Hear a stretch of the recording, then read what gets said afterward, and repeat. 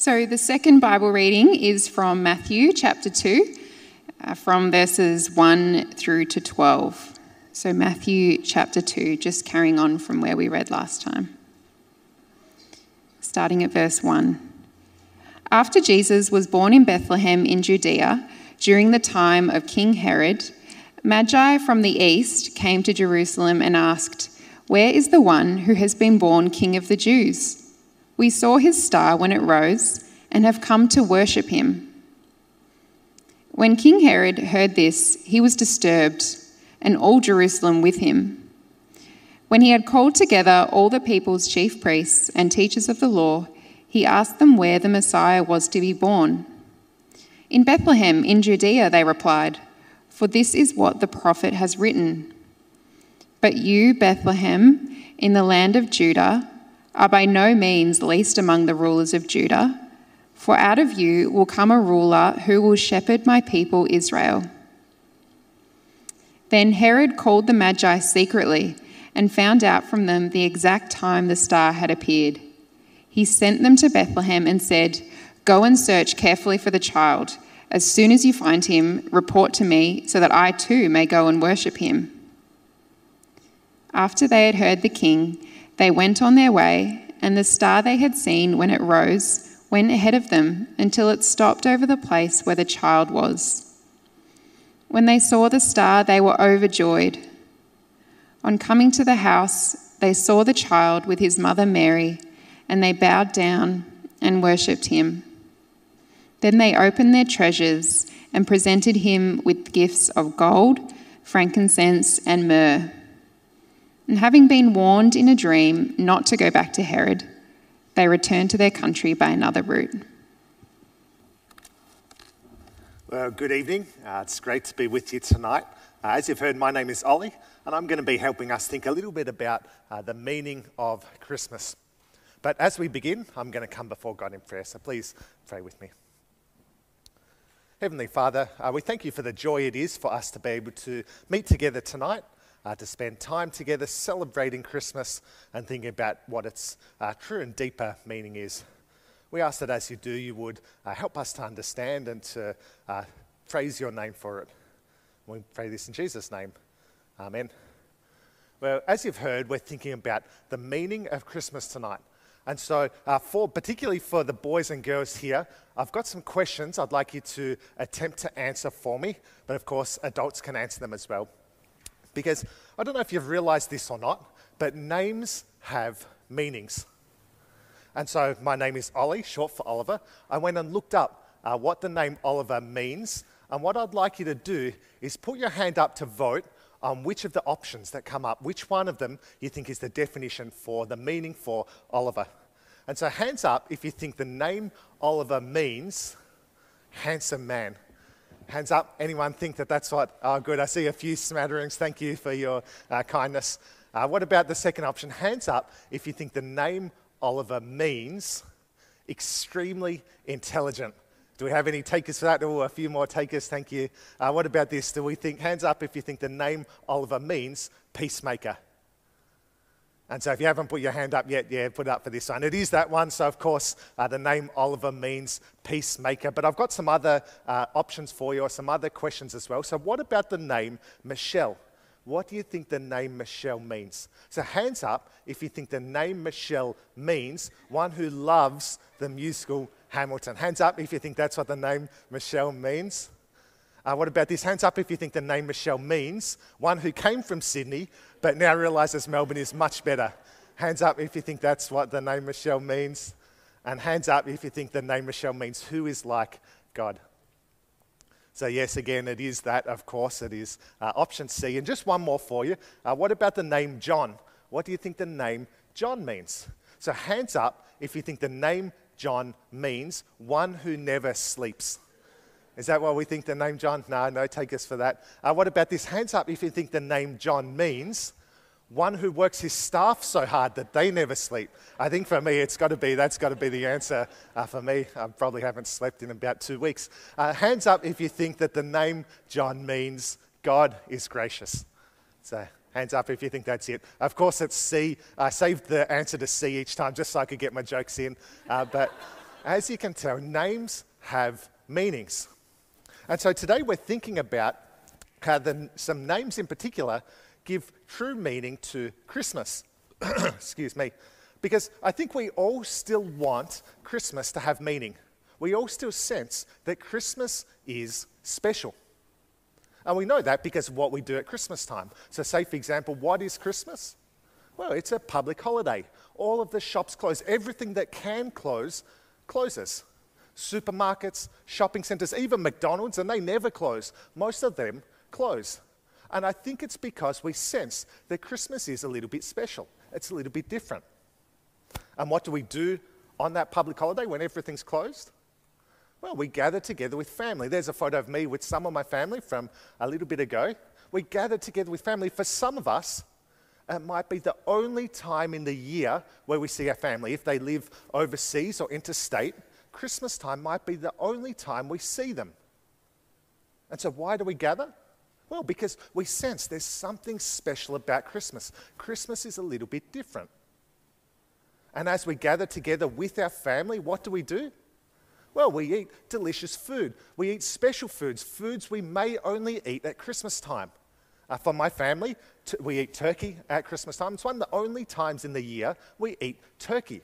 And now it might be turkey for you, it might be something else, roast pork or roast potatoes, prawns, or something else nice. See, we eat special foods at Christmas because we sense that Christmas is a little bit special. It's a little bit different. And so deep down, we all know that Christmas has meaning. And so we look for the meaning in Christmas in family or in food or in relaxation. And now, of course, they're good things to enjoy. But what we'll see today is that there's an even deeper meaning to Christmas, an even better meaning to Christmas. And it's all tied up in a name. Or in particular, it's all tied up in two names. And so we see the first of those names as our story starts. And it starts with Joseph and Mary, and they're engaged. And I'm sure it's quite an exciting time for them as they celebrate being engaged and as they prepare for their wedding. I still remember the time when Cassie and I were engaged, and it was wonderful as we planned a wedding together and as we planned life together. And I'm sure for Joseph and Mary, there's some of that excitement. But of course, something happens. Joseph realizes that Mary is pregnant. And so he naturally assumes that she's cheated on him. And so in those times, just like today, adultery is one of the worst things you can do to someone. And in fact, in those times, the penalty for adultery was death. But Joseph is a merciful man and he doesn't want Mary killed, so he decides to get her divorced quietly. But just as he makes that heartbreaking decision to divorce her, an angel appears. An angel tells him something quite amazing. The angel says this, "But after he had considered this, an angel of the Lord appeared to him in a dream and said, 'Joseph, son of David, do not be afraid to take Mary home as your wife, because what is conceived in her is from the Holy Spirit.'" I mean, imagine how amazing this must have been for Joseph. Imagine how overwhelming it was. It's not every day that an angel appears to you. And it's not every day that the angel then tells you that the baby inside of your fiancé is from the Holy Spirit. It must have been so overwhelming, so amazing for Joseph to hear. But as amazing as it was, what's even more amazing is the name that Joseph's to give to this baby. He's to call the child Jesus, which means to deliver or to rescue. See, Jesus will be the one who delivers, the one who rescues. But you might be thinking, well, so what? We all have names and they all have meanings. What's so special about Jesus and his name? And in a sense, that's true. But what's different about Jesus is that he will actually do what his name means. So as we saw before, my name means peacemaker, but I'm not always a peacemaker, especially when Melbourne's losing in the football. I'm not a peacemaker. And yet, for Jesus, he will do what his name says. But even more amazing is what he will save or deliver, from. Did you see it in the passage? This is what it says in verse 21. "She will give birth to a son, and you are to give him the name Jesus, because he will save his people from their sins." See, Christmas has such a deep meaning because Jesus will deliver us from our sins. Now, sin is a bit of a culturally distasteful word now, and we might have this picture in our head of sin being something that religious sticklers kind of force on other people to spoil their fun and impose their harsh rules on people. But that's not actually the definition that the Bible gives of sin. It describes sin as our rejection of God, our rebellion against God, and all of his goodness. And the way that, because of that, we hurt other people. It's all of the thoughtless things we've done, all of the selfish things we've done, all of the times we've caused pain to other people.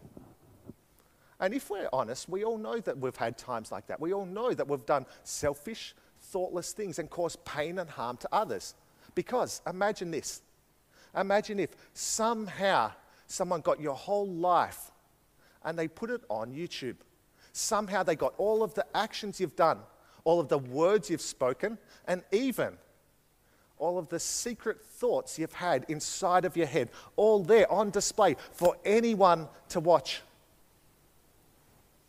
If someone did that, how would you feel? I'm sure that there'd be much that would be quite proud of. Times where we acted with great integrity, times where we were quite honourable, times where we were kind and gracious. There'd be much that we're quite proud of. But I'm sure there'd be much that would be deeply ashamed of. Things that if we knew others knew it would just die of shame, die of embarrassment. Things that we just don't want anyone else to know we've done or thought. I'm sure even as I'm speaking now, you can think in your head of things that you wouldn't want even your closest friend to know that you've thought or done. I was thinking about this, and if that was the case with me, if my life was put on display, I'd be so embarrassed. I don't think I'd even be able to look anyone in the eye. And could you, if you're being honest? See, I think we all realize that deep down inside of us, there's things that we do, ways we hurt others, and it all comes from rejecting God and his goodness. And that's the definition the Bible gives of sin. And because God is a fully good God, he has to hold us to account for that. And the Bible says that the punishment for that is judgment and death. And see, that's why Christmas is so amazing. Because that's what Jesus saves us. That's what Jesus delivers us. That's what Jesus rescues us from. All of the shame and the guilt of that YouTube clip of our life, all washed clean, all wiped clean. But not just the things we've done in the past, even the things we're doing now or the things we'll do in the present, past, present, and future, all wiped clean. All wiped clean by Jesus, the one who will deliver us from our sins. And so that's why Christmas is such a meaningful time, so much more meaningful than food or family or relaxation, as good as those things are. So much more meaningful. And see, the reason that Jesus is able to do that is because of his second name. He's given a name that's promised from long ago, and it's in verse 22 and 23. This is what it says. All of this took place to fulfill what the Lord had said through the prophet. The virgin will be with child and will give birth to a son, and they will call him Emmanuel, which means God with us. Now, this is a promise from the Old Testament, the first part of the Bible, and it's in a book called Isaiah, chapter 7, verse 14, and it promises us that God will come down to be with his people, the one who made all things. Now, enter down into creation. What a truly amazing thing that is. It's a little bit like this. I love Lego. I don't know if you like Lego, I don't know if the kids here love Lego, but I love Lego. If you go to my office at home, there's Lego all over the place. There's Lego pirate ships, there's Lego castle, there's even Lego dwarfs from The Hobbit. But of all my Lego sets that I love them all, but this is probably my favorite one.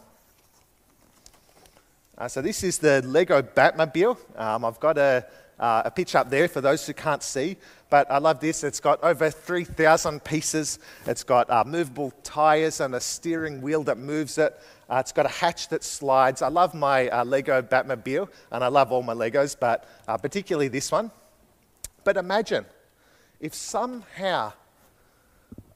first I built a whole big Lego world A Lego world with Lego churches, Lego schools, and Lego shopping centres, with Lego pirates, Lego castles, even Lego Batman. I built the whole Lego world. And then imagine if somehow I entered down into that little Lego world. Imagine if I became somehow a little Lego person and walked around in that little Lego world and talked with the other little Lego people and ate the little Lego food and slept on the little Lego beds. Imagine how amazing that would be. And imagine how amazed the little Lego people would be to talk to me, the one who built their whole world, now entered down into it. It would be so amazing. But in a sense, that's what God did. The one who assembled the whole world like a Lego set, now entered down into that creation. The one who held the stars and the planets in his hand like little Lego blocks, now walking around on one of those little Lego planets. The one who designed us and has built us like little Lego people, now become one of us. See, that's what Jesus is, Emmanuel, God with us. God come down into the world. It's a truly mind-blowing, remarkable thing. But you might be thinking, well, so what? Like, it's nice to hear that that's what Christians believe. It's a nice story to hear. But ultimately, how does it impact me? So what? But see, the remarkable thing about Christmas, the remarkable thing about Emmanuel, is that God entered down into this little Lego world for you. He entered down into this world, the one who made all things, now part of that creation, for your sake. To wipe clean that YouTube clip, to take away all of the shameful, guilty things you've done, to take away all of that sense of guilt that you have from knowing deep down inside of us that we've rejected God and we've hurt other people. See, that's the incredible, remarkable thing about Christmas, that God came down into the world to rescue us and to save us. And that's why Christmas is so much more meaningful than any of the other meanings we might give it, as good as they are. And so then, what are we to do this Christmas time? Well, we're to enjoy and we're to remember. We can enjoy it. As we wake up on Christmas morning and we see all of those gifts there, we can enjoy it. We can enjoy all of the thoughtfulness that's gone into it. We can enjoy playing with the toys or eating the chocolate or reading the books. We can enjoy all of that. But as we do, we remember. We remember the true and deeper meaning of Christmas. Emmanuel, Jesus, God with us, come to rescue us from our sin. And in fact, that's why we can enjoy Christmas even if we don't have any gifts. Because we already have the greatest gift there is, Emmanuel, Jesus, God with us, who's rescued us from our sin. And so on Christmas morning, on Christmas Day, when we go and see our family, when we spend time with our grandparents, when we spend time with our cousins and uncles and aunts and our direct family, then we can enjoy all of that. We can enjoy reminiscing about old past memories, and we can enjoy creating new memories. We can enjoy all of that. But as we do, we remember the true and deeper meaning of Christmas. Emmanuel, Jesus, God with us, come to rescue us from our sins.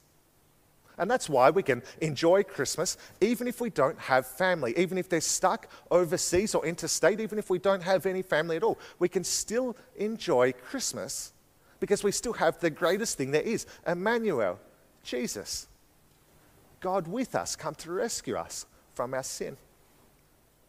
And this Christmas, we can enjoy eating all of that food, all of that good food. We can enjoy eating the delicious desserts. We can enjoy the fact that our belt buckle won't do up because we've eaten so much food. We can enjoy all of that. But as we do, we remember. We remember the true and deeper meaning of Christmas. Emmanuel, Jesus, God with us, come to rescue us from our sin. And that's why we can enjoy Christmas even if we don't have any special food.